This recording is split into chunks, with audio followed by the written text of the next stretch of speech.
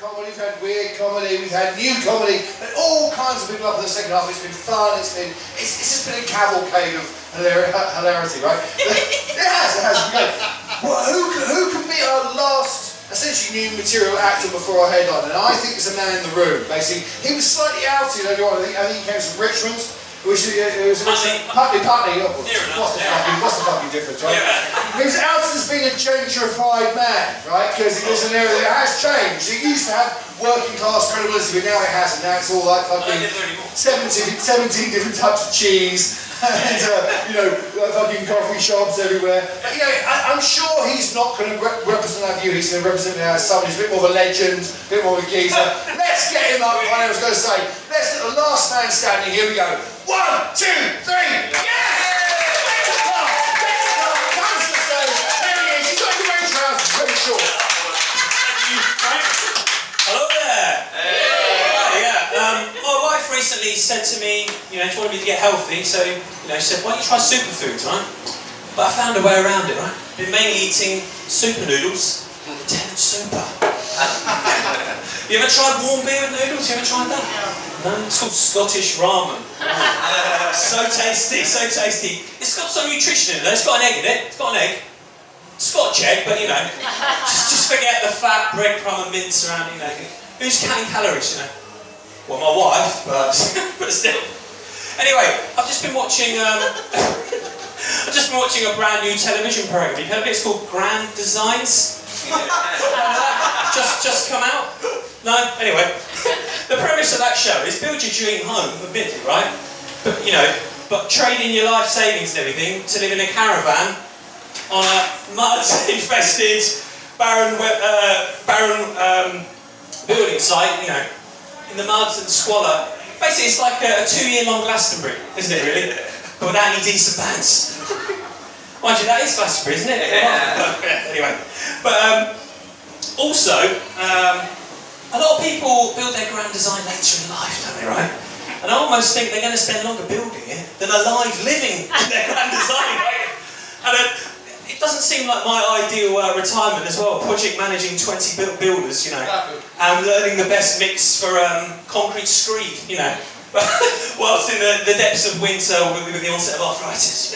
So, I wouldn't do it, but I don't think your kids that you're leaving your forest house to, I don't think they'd appreciate it either, That, you're 50 miles from any human contact, and you never have any milk for your cereal.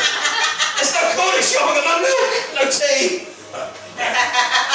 But I quite like the way Ken MacLeod, the presenter, when he asked them, what did you overspend? Right? What you should really ask is, with the amount you overspend, can you just bought the same house somewhere else, right? Without building the damn thing, right? Save yourself a lot of hassle. I also like when he sums up the finished house, go, on the first floor, you have the place where Egyptian cotton touches skin, right? It's the bedroom to you, me in bed. Right. On the ground floor, right, you have the place where you imbibe liquor and you take in nourishment, right? It's the kitchen, it's where you make tea, pizza, whatever, right?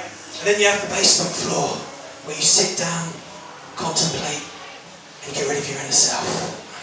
It's the shitter, right? It's organic toilet. It doesn't flush, it stinks. It's wood shit. There you go.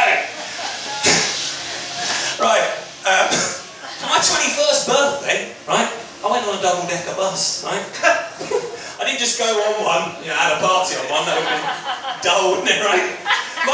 My dad's a bus driver, and he said to me, what do you want to do for your birthday, son, 21st? I said, I want you to work, you're only there the week off.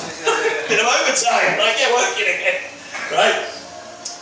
A lot of people didn't come to the party, they paid £5 towards it, right? Which is nice, but if they were real friends, I think they would have just come anyway, They've essentially paid £5 not to come, right? They could have just not replied to the email or phone. No, definitely £5. I do not want to come to this party under any circumstances, but no. What happened was, with those £5, they gathered together, they got me £100, right? So they bought me £100 of the GME Dodgers, right? Now, I like a Dodger more than your average hobnob, right? Not £100 more, right? And not a portable mini disc £100 more. All the range at the time, but I would love one of them. But in the end, the Dodgers were loaded on the bus, right?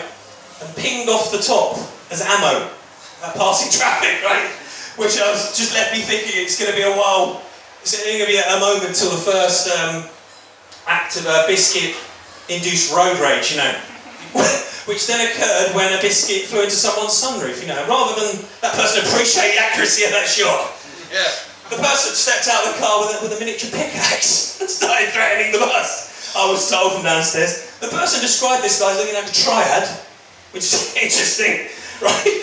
Which young people in the crowd triad is a bit like, I don't know, Chinese ISIS maybe? Sort of like the far right, but from the Far East. I don't know, but anyway, as the guy approached the bus with his pickaxe, one of my friends I was told on the ground floor pointed to his chin and said, "Come and get some!" to the guy outside, which is not the wisest thing. The old route master doesn't have a back door, does it? So, could have come on and murdered it. It would have been a terrible to the party. But in the end, he drove off with his pickaxe and assumed to do a bit of rock climbing, I guess. But anyway, that's all from me. I'm Richard Clark. Richard Clark there, we're sitting in the bench of the party. Every breath he speaks. One more time, Richard, yeah! Thank you so much. So, we happy few.